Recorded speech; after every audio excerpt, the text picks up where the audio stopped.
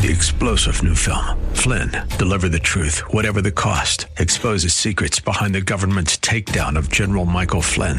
Flynn knew what the intel world had been up to. He ordered the first audit of the use of contractors. This set off alarm bells. He told the truth. He was the most dangerous person for Donald Trump to hire. They had to get rid of Flynn.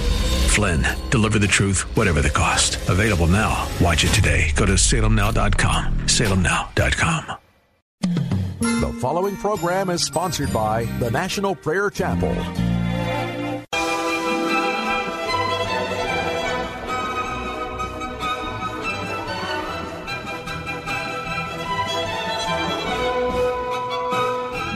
It's time to blow the trumpet in Zion. Welcome to Pilgrim's Progress, brought to you by the National Prayer Chapel with Pastor Ray Greenlee.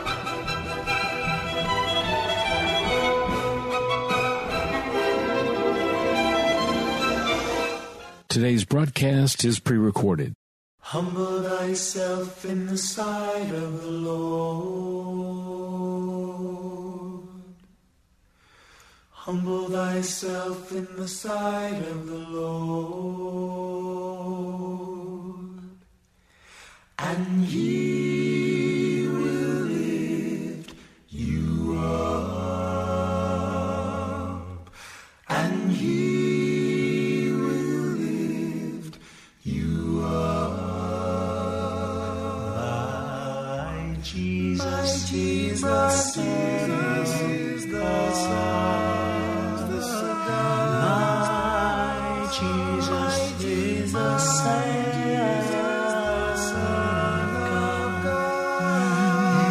He died to set men free.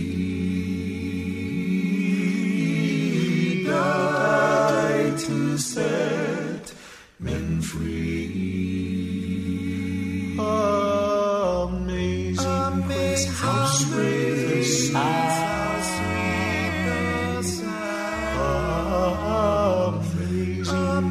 How sweet the sound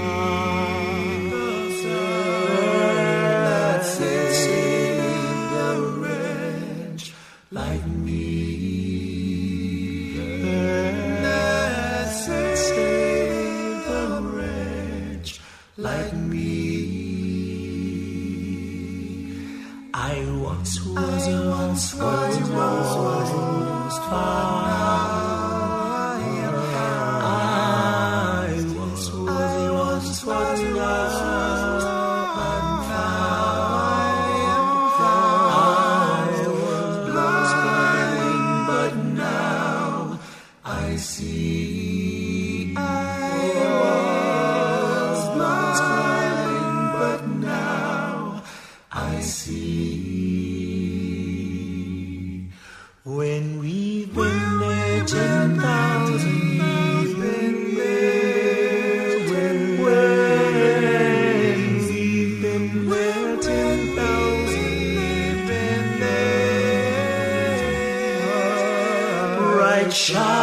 shining as the sun, bright shining as the sun.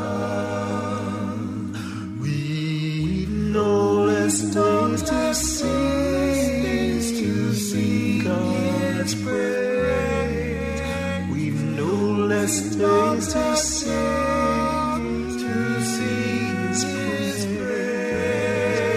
than when we first begun. Then when we first begun. So you must humble thyself in the sight of the Lord. Get down and humble thyself in the sight of the Lord. He will lift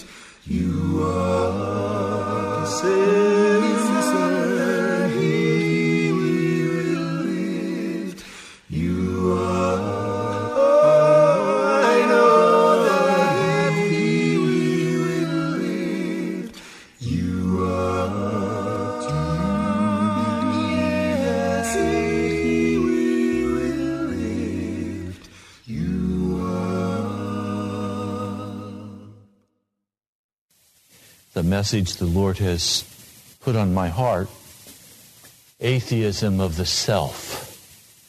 Atheism of the self. Oh Lord, would you quicken this word? And would you deal with my heart and the heart of each in this house? I bind now in the name of Jesus every power of darkness that would try to confuse or lead astray. Thank you, Jesus. In your name I pray. Amen. The atheism of self. It's quite apparent that one cannot serve God and self at the same time. And so most in the body of Christ have chosen not to serve God. This is not a new condition, this atheism of self. We find the story in Mark, the 10th chapter, beginning with verse 17. As Jesus started on his way, a man ran up to him and fell on his knees before him. "Good teacher," he asked, "what must I do to inherit eternal life?" Every indication would be that this man had the intent to come and worship Jesus. But it's very quickly made clear to us that he was not coming to worship Jesus, he was coming to get eternal life. And when he refers to Jesus as good, he is really talking about himself. And he is saying, I will call you good, in return please call me good. He came worshiping self, and so he was an atheist of self. He did not come to worship Jesus. He desired eternal life. And so just as a pagan would go to a well of youth, he came to Jesus, recognizing that Jesus was a great teacher with much wisdom, and surely this teacher of wisdom would be able to instruct him. He had sat at the feet of the greatest teachers in Israel. He was at a very young age considered a ruler of the people. That meant he was married. He was a part probably of the Sanhedrin, perhaps the head of a synagogue. He understood teaching. He had been taught much, and he had kept the teaching he had been given. He was not simply a man who listened and then went his own way. He did what he was taught. He had been taught to keep the law, and so the law he kept. He could have probably, like the Apostle Paul, said, I am perfect in every way as to legalistic righteousness. But it's also very clear that this man had no heart for the spiritual. He had only a heart for the improvement of the natural life of man. And through discipline, the natural life could be improved. And so he came seeking improvement in the natural life, not even realizing that before him was the tree of life. He could not perceive that before him was the very tree of life, and that had he chosen to eat from that tree of life, nourishment would have flowed into his starving system, and peace would have come into his heart. But instead, he came with blindness, unable to see, atheism of the self. He could not perceive. But we're not surprised, because if you read in Romans, keep your finger right there in Mark, and turn to Romans, the 8th chapter, it says in verse 6, Romans, the 8th chapter, verse 6, the mind of sinful man is death, but the mind controlled by the Spirit is life and peace. The sinful mind is hostile to God. It does not submit to God's law, nor can it do so. Those controlled by the sinful nature cannot please God.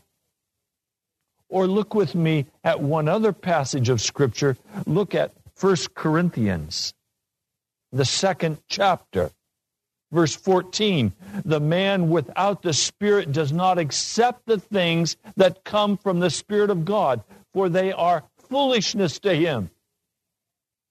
Or you could just as easily use the word and be true to the Greek, they are silliness to him. He cannot understand them because they are spiritually discerned.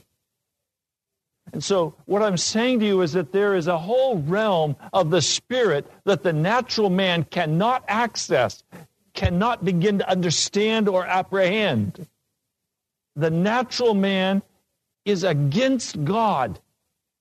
This natural man does not have the capacity intellectually to understand who Jesus is. Instead, there is just a hungering in the natural man for more and more and more of whatever it is he's hungry for. This man could just as easily have been hungry for money and come and said, I'm hungry. How can I be rich? But he was already rich. He didn't need riches. He needed inward peace. And so he was coming as a pagan has come to me and said, how can I be happy? And I've simply had to say to them, I can't talk to you about happiness. It's a byproduct of something you don't want to speak about. So I can't speak to you about happiness because you have no comprehension. You have no ability to understand what I'd be talking about. It's beyond you. Now, the natural man does not like that. The natural man believes that they understand all things. Just ask them. Ask your own natural man. And see what your natural man responds. And anger will rise up in his heart or her heart, saying, don't tell me I'm limited. I can comprehend all things with my great intellect. I can work out all programs. I can survive. I can take care of my family. I can defend my cause. I can even be violent if necessary. That's all the natural man. And there's no life in the natural man. There's only life in the Spirit. The natural man will die. And this man was wise enough to know that the natural man would die. And so he said, I must have that eternal life. I must have everlasting life. I must have it. I'm willing to pay for it. But the Spirit cannot be bought. He comes saying, good teacher, what must I do to inherit eternal life? He does not come saying, Master, I worship you. He does not come opening up his heart and saying, whatever you want of me, Master, I will give to you. My life belongs to you. No, he was an atheist. He only believed in self. Oh, he was religious. Let's not make a mistake here and think that being religious means we're not atheistic. The greatest religions of the world are all atheistic. They believe in the supremacy of the self. They believe, I am God. All I need is to have this secret information. All I need is the secret knowledge. All I need is to discipline myself, as in the Buddhist way. But they do not believe in the everlasting God of heaven, who is the one and only true God. They are atheists. So this man is coming with all of his rich treasure of Jewish history. He's coming with all of his understanding, his theological training. He is coming with all of his rituals. He's coming with all of his understanding of the feasts. He could give you a full breakdown of all of the services of the sanctuary. He could talk about the blood. He could talk about each aspect because he had the intellectual information to understand it, but he could kneel in front of a great teacher and not recognize that he was the tree of life. He could come and kneel at the feet of Jesus and not recognize that only the blood of Jesus could bring him peace. How could that be? How could that possibly be? And is that possible for us? Yes. It's possible for you to come into this house and learn the gospel of Jesus Christ and still go to hell. Hell is going to be filled with many who call themselves Christian, who have been taught the gospel, who've attended church and paid tithe. And they'll be saying, why am I in hell? There will be weeping and gnashing of teeth. And Jesus' answer will be, because I don't know you. I don't know you. You didn't recognize who I was. You thought the whole deal was natural self. And you walked in your natural self, not in the Spirit. Chapter 10 of Mark, verse 18, Jesus responds to him with a very sharp rebuke. And the rebuke is missed because he could not apprehend the Spirit. Why do you call me good? No one is good except God alone. That is a sharp rebuke. And it's one the natural man wants to avoid like the plague. Because Jesus, in just a few words, ripped away the facade of the natural man, his illusion that he has something good about him. How many times I hear a person say to me, Pastor, I've lived a good life. I try to love everybody. I try to be helpful to people. I try to give money to the fellowship. I try. Look, I'm doing my best. What more can you expect? Well, there's a great deal more I expect. I expect you to die. I expect you to be born again in the Spirit. And some of you here today have no presence of the Holy Spirit in your life. You are natural men and women who are having great understanding about the gospel, who are having a wonderful time in fellowship, who are under great discipline in the flesh, but you've not yet seen the Spirit.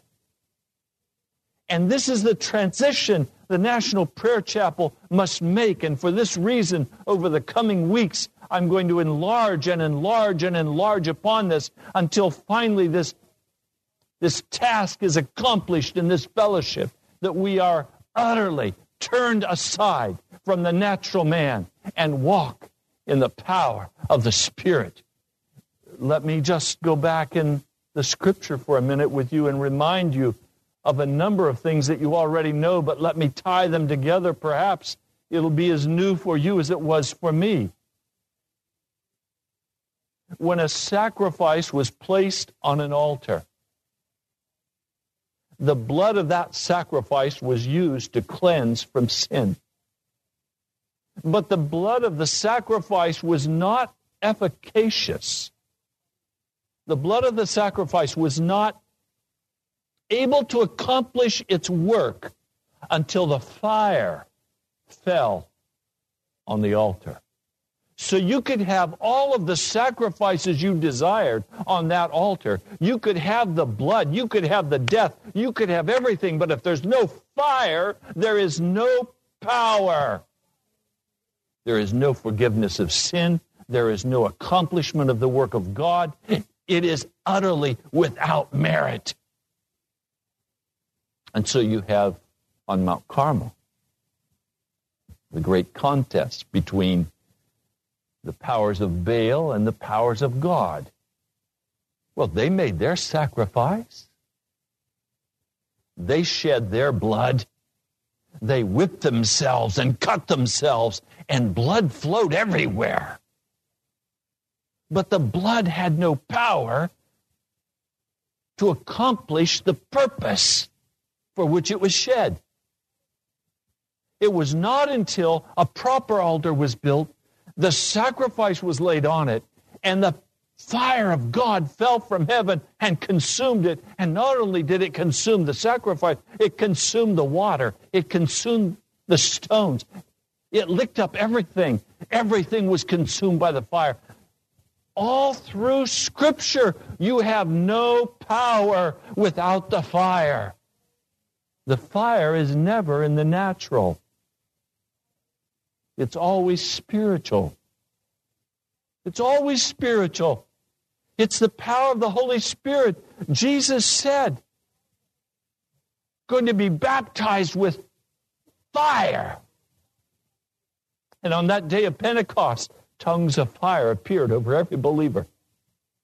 Fire. John the Baptist was speaking about this, and he said, I'm not worthy even carry his sandals. One is coming after me who will baptize in the Holy Spirit and with fire. Now, this fire takes us into an unnatural realm.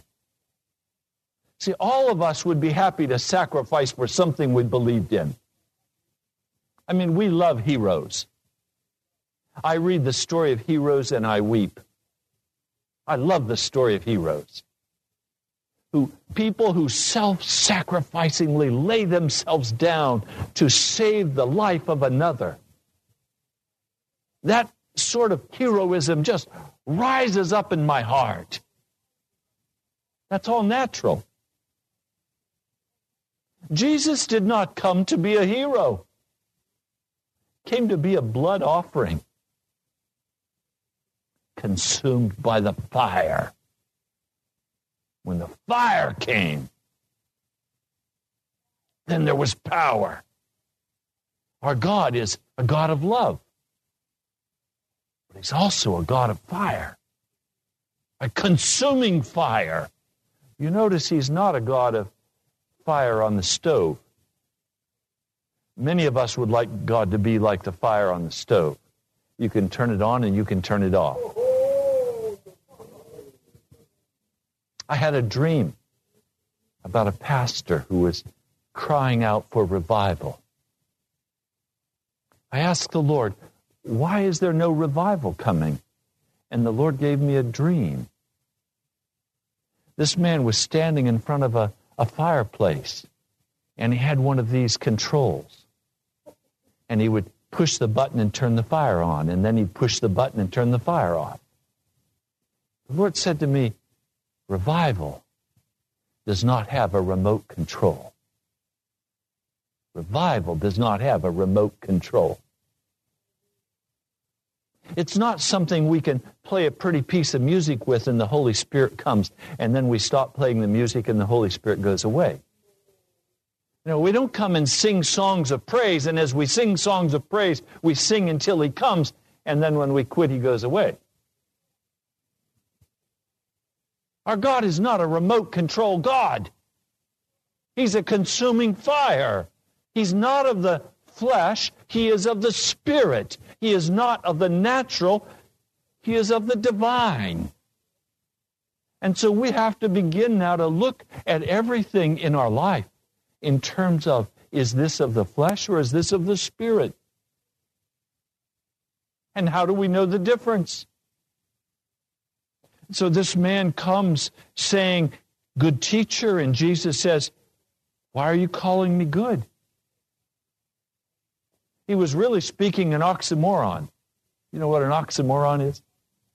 Speaking two opposites.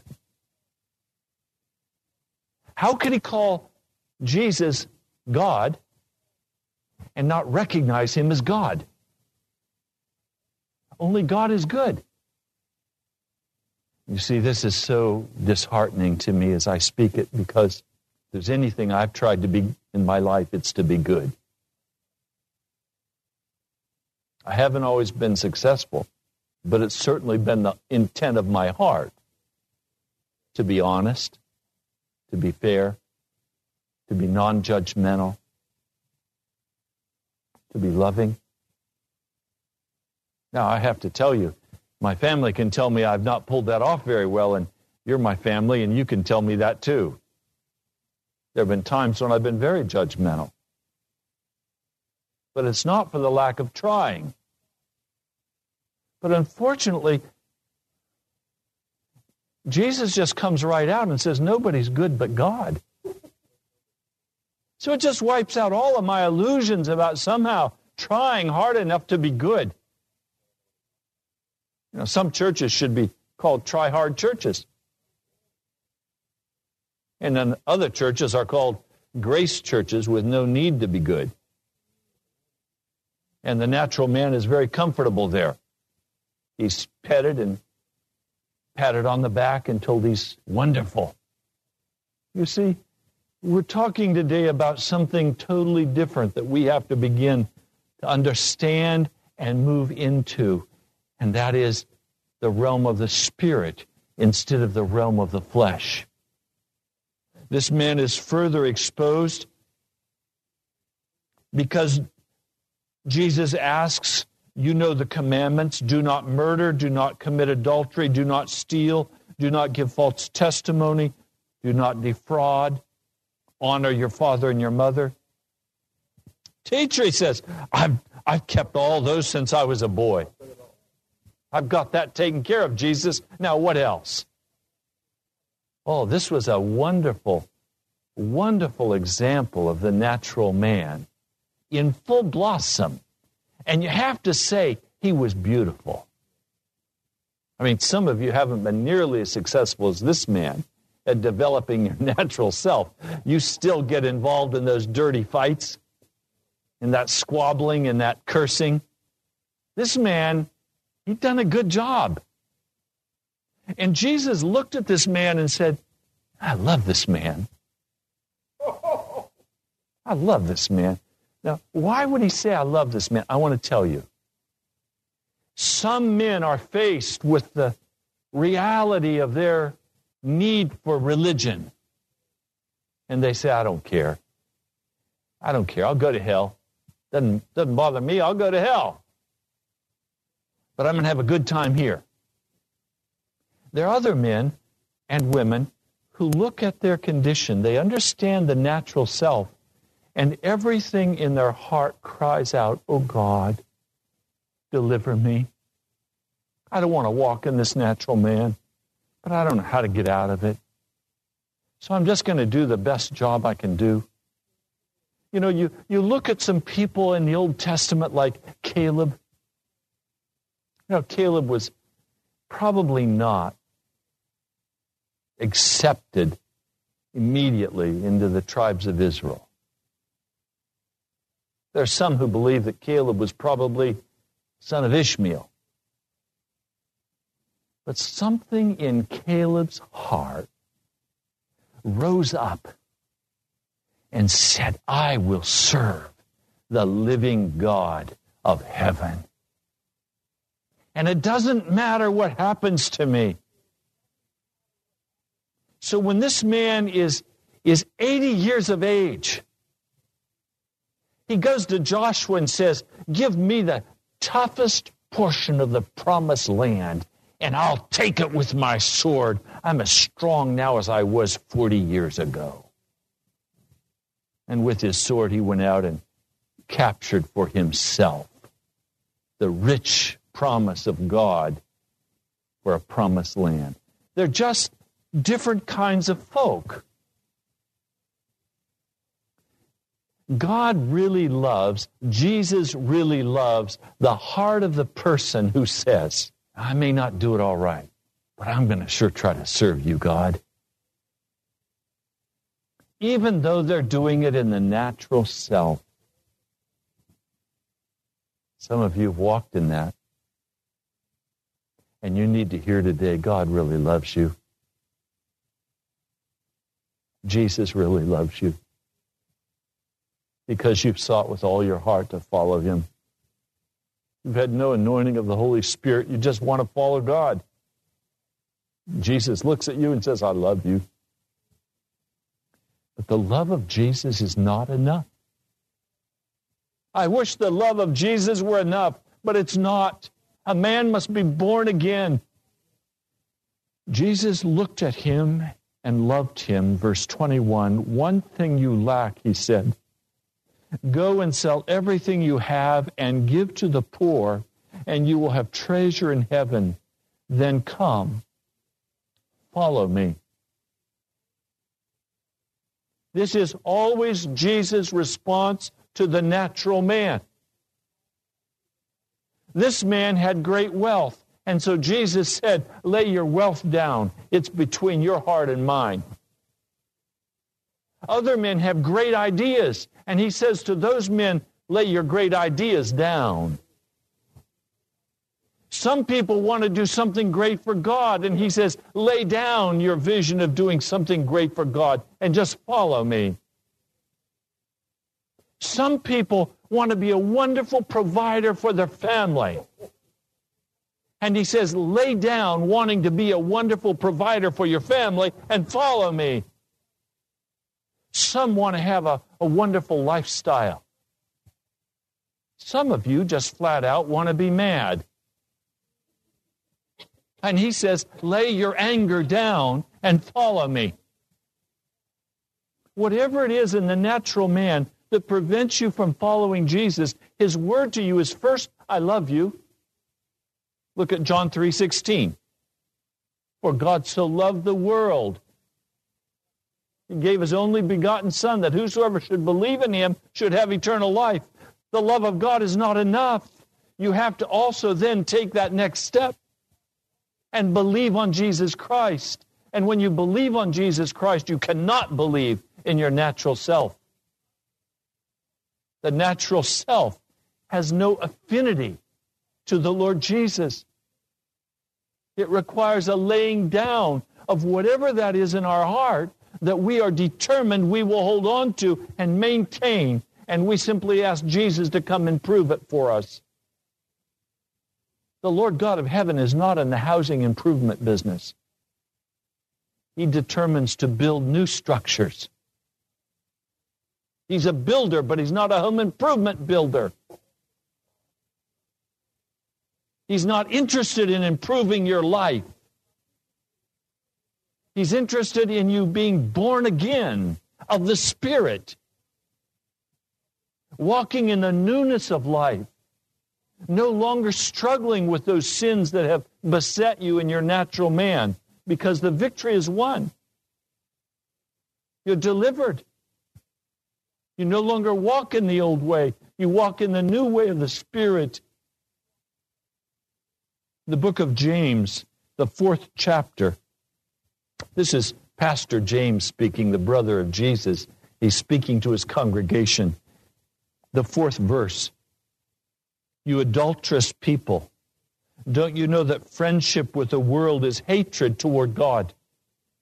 Anyone who chooses to be a friend of the world becomes an enemy of God. Or do you think Scripture says without reason that the Spirit He caused to live in us envies intensely?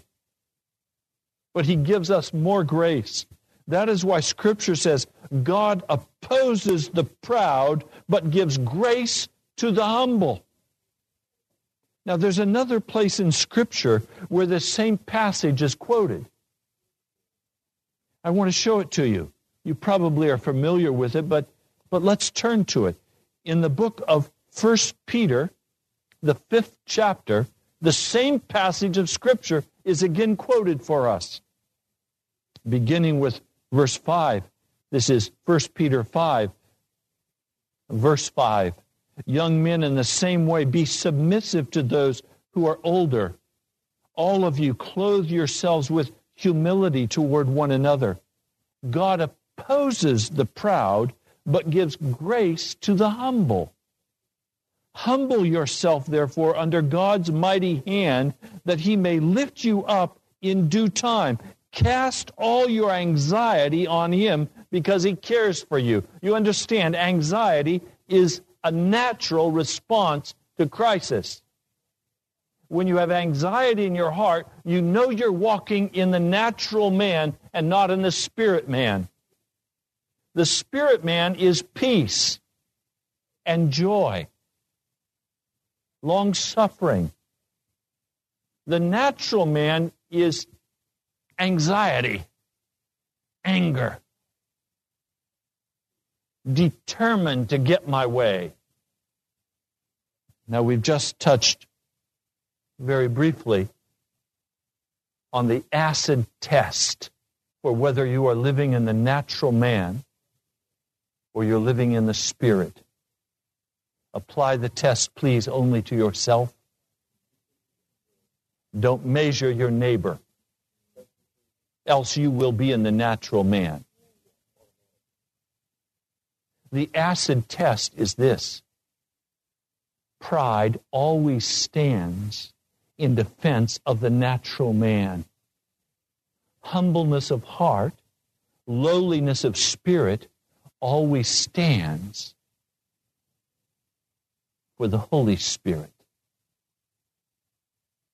And so if in your heart you have rising up self-defense, you are walking in the natural man.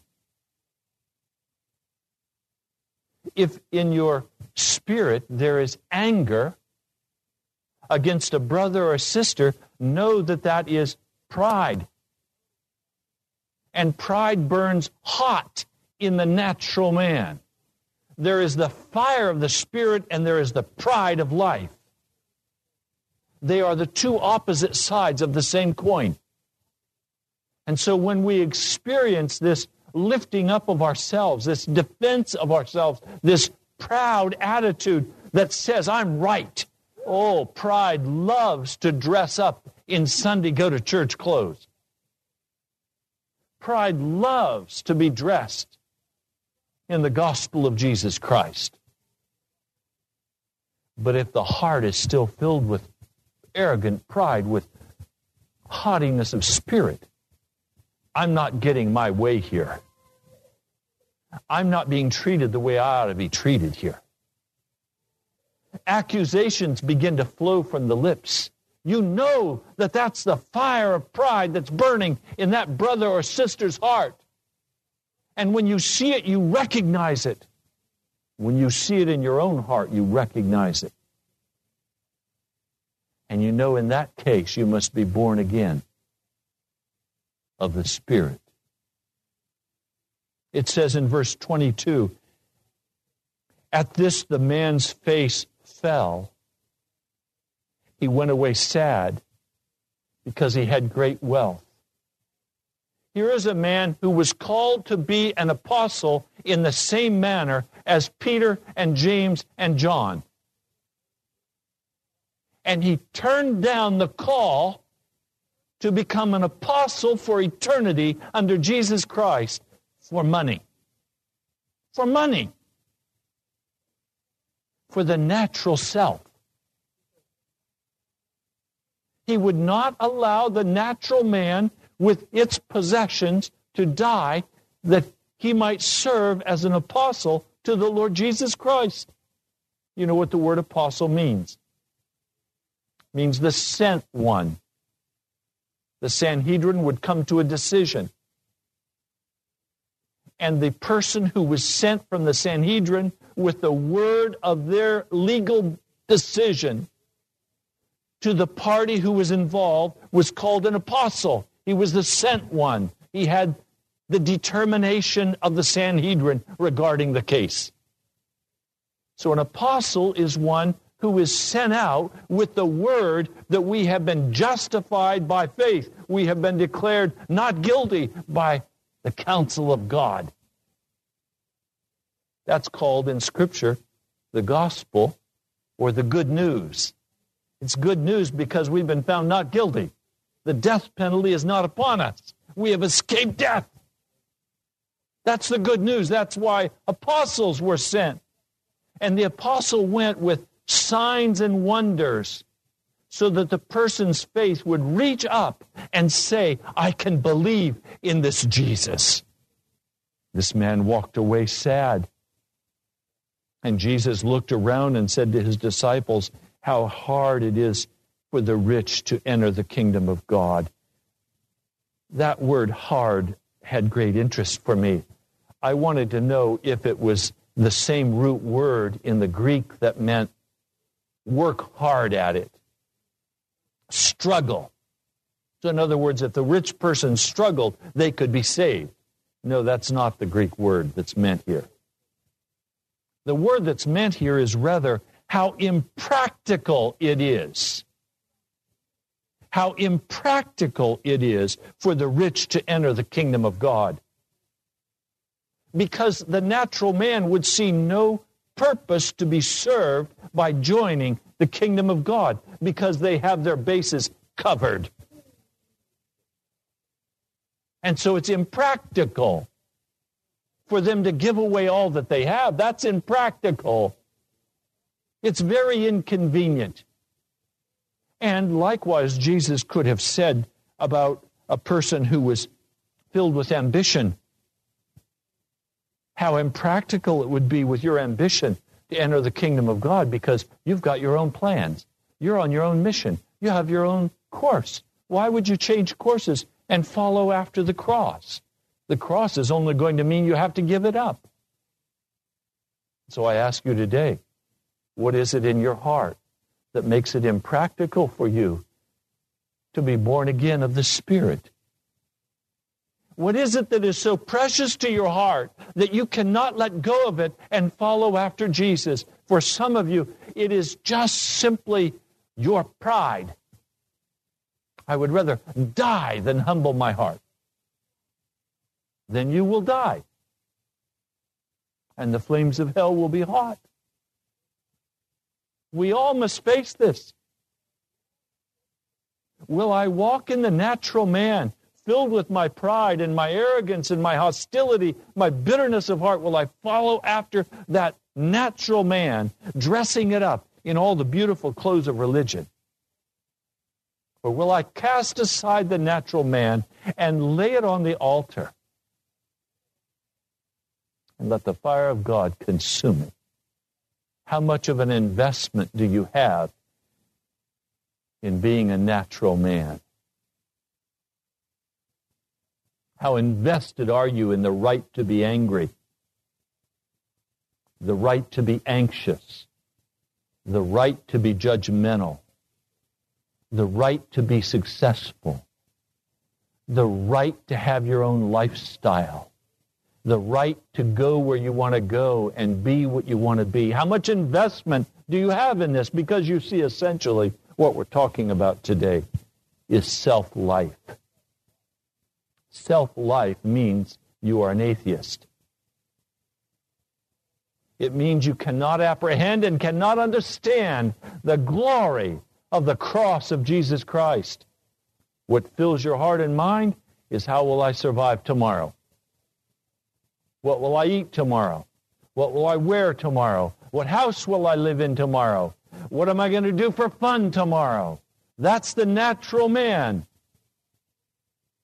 The man of the Spirit humbles his heart before God and says, I have no future but you.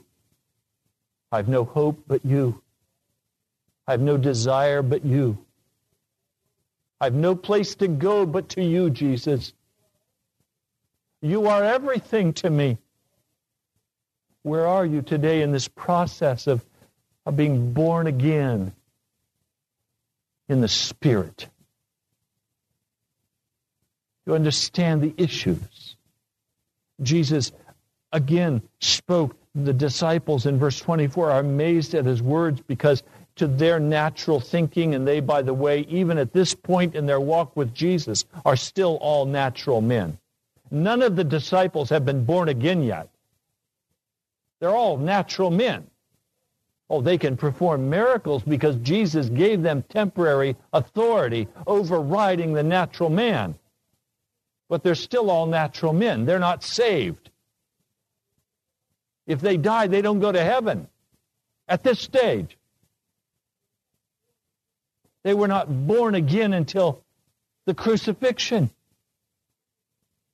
and the agony of finally knowing that they too had to go to the cross. They too had to pick up their cross, deny themselves, and follow Jesus. They all fled. They didn't follow Jesus. They fled. Jesus said, he shows his love again. He says, children. Children. You ever hear God say, my child, my son, my daughter, my child? How hard it is to enter the kingdom of God. And again, it's how impractical it is to become a follower of Jesus Christ. It doesn't make any sense to follow Jesus Christ. Everything in our natural flesh says, don't do it. You're going to lose more than you get. And anytime you're going to lose more than you get, it's a bad business deal. What would you think if I started a business and I underbid everything so that every job cost me more money? Every job cost me more money than I was paid to do the job. You'd say, you're a fool. What are you, a charitable organization? You've got to make a profit. Well, now we face it. Following Jesus is going to be very impractical. You're not going to make a profit. You're going to lose everything. In fact, you're going to lose your life. Now, do you still want to follow Jesus? And what are you going to get out of it? Are you following Jesus because you think you're going to get to go to heaven? And Jesus comes and he says, give all that you have. And come and follow me, and then we'll talk about going to heaven. He won't even talk with this man about going to heaven until he's given away all that he has and follows him. We think because we can talk about going to heaven that means we're going. We think because we can intellectually understand some of the doctrines of the gospel that means we have the benefits of the gospel. But it's not true. Those benefits only come by a transition from the natural man to a spirit man, because all of the benefits of the gospel are spiritual. They're not of the flesh. The spiritual will manifest itself in the realm that we live in. Peace, joy, love, the fruit of the Spirit. The disciples were even more amazed. They said to each other, who then can be saved? Speaking about this rich man, he's saying it's harder for him to enter into heaven than to go through the eye of a needle, for a camel to go through an eye of a needle. In other words, it's impossible. It's impossible for the natural man to enter into the kingdom of God. It won't happen, regardless of how religious the natural man is, regardless of how much success he has in disciplining his flesh. The natural man will not enter into the kingdom of God. When I was in college, I had an old professor, Felix Lorenz. He brought me into his office one day, and he sat there and did something I'd never seen a professor do before. He wept before me, great floods of tears coming from his face. I finally said, "Sir, what's wrong? Sir, what's wrong?" He said, there was a mama, pregnant, sitting in a service, and the preacher was talking about justification by faith. And this mama couldn't grasp this truth. And she wept like I'm weeping, because she knew if she didn't understand this great truth, that her baby would be lost. And she sat and wept for her baby, that her baby could be birthed in the truth of justification by faith. He said, I was that little baby. And my mama finally understood it. Now, Ray, I'm weeping for you, that you could understand it. I was deeply moved, but I said to myself, hey, what gives? I understand it. I'm a senior theological major. I've had Greek. I understand it.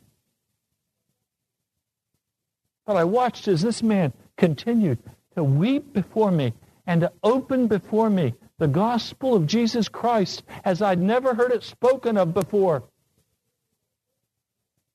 He was the first man, other than my father, that I'd ever met who could speak about the gospel in a spiritual manner rather than in a natural manner.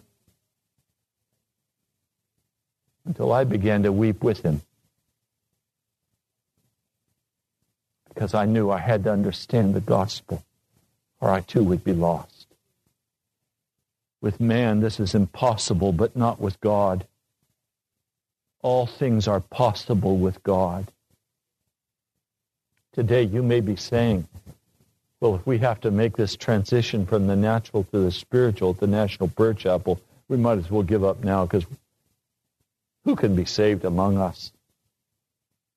Jesus would answer, with man this is impossible, but not with God.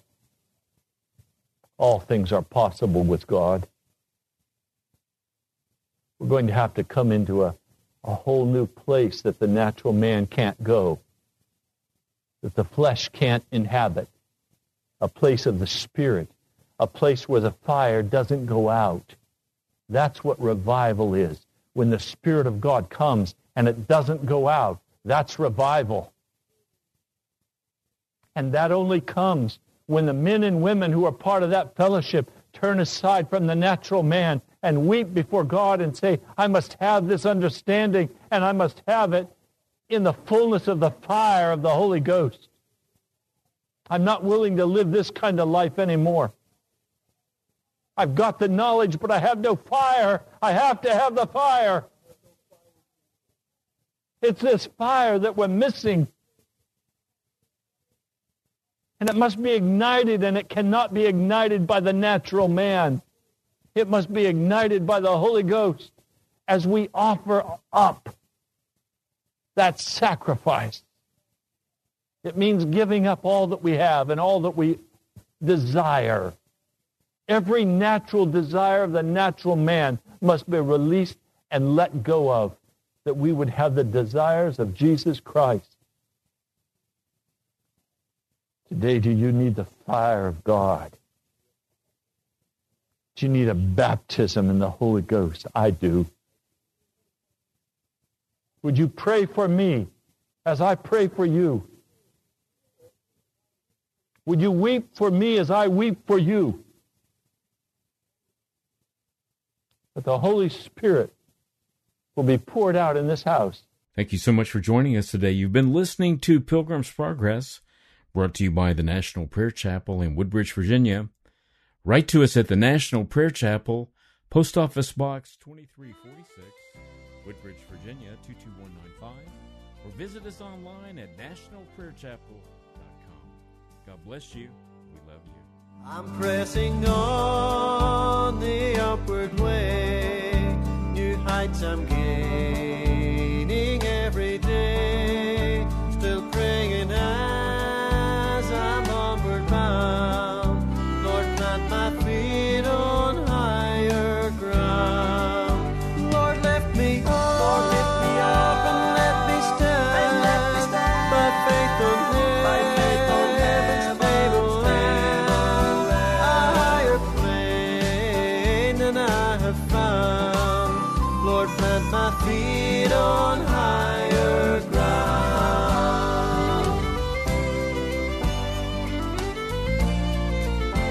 I want to live above the world, though Satan's taunts at me are heard. For faith has caught the joyful sound, the song of saints on higher ground.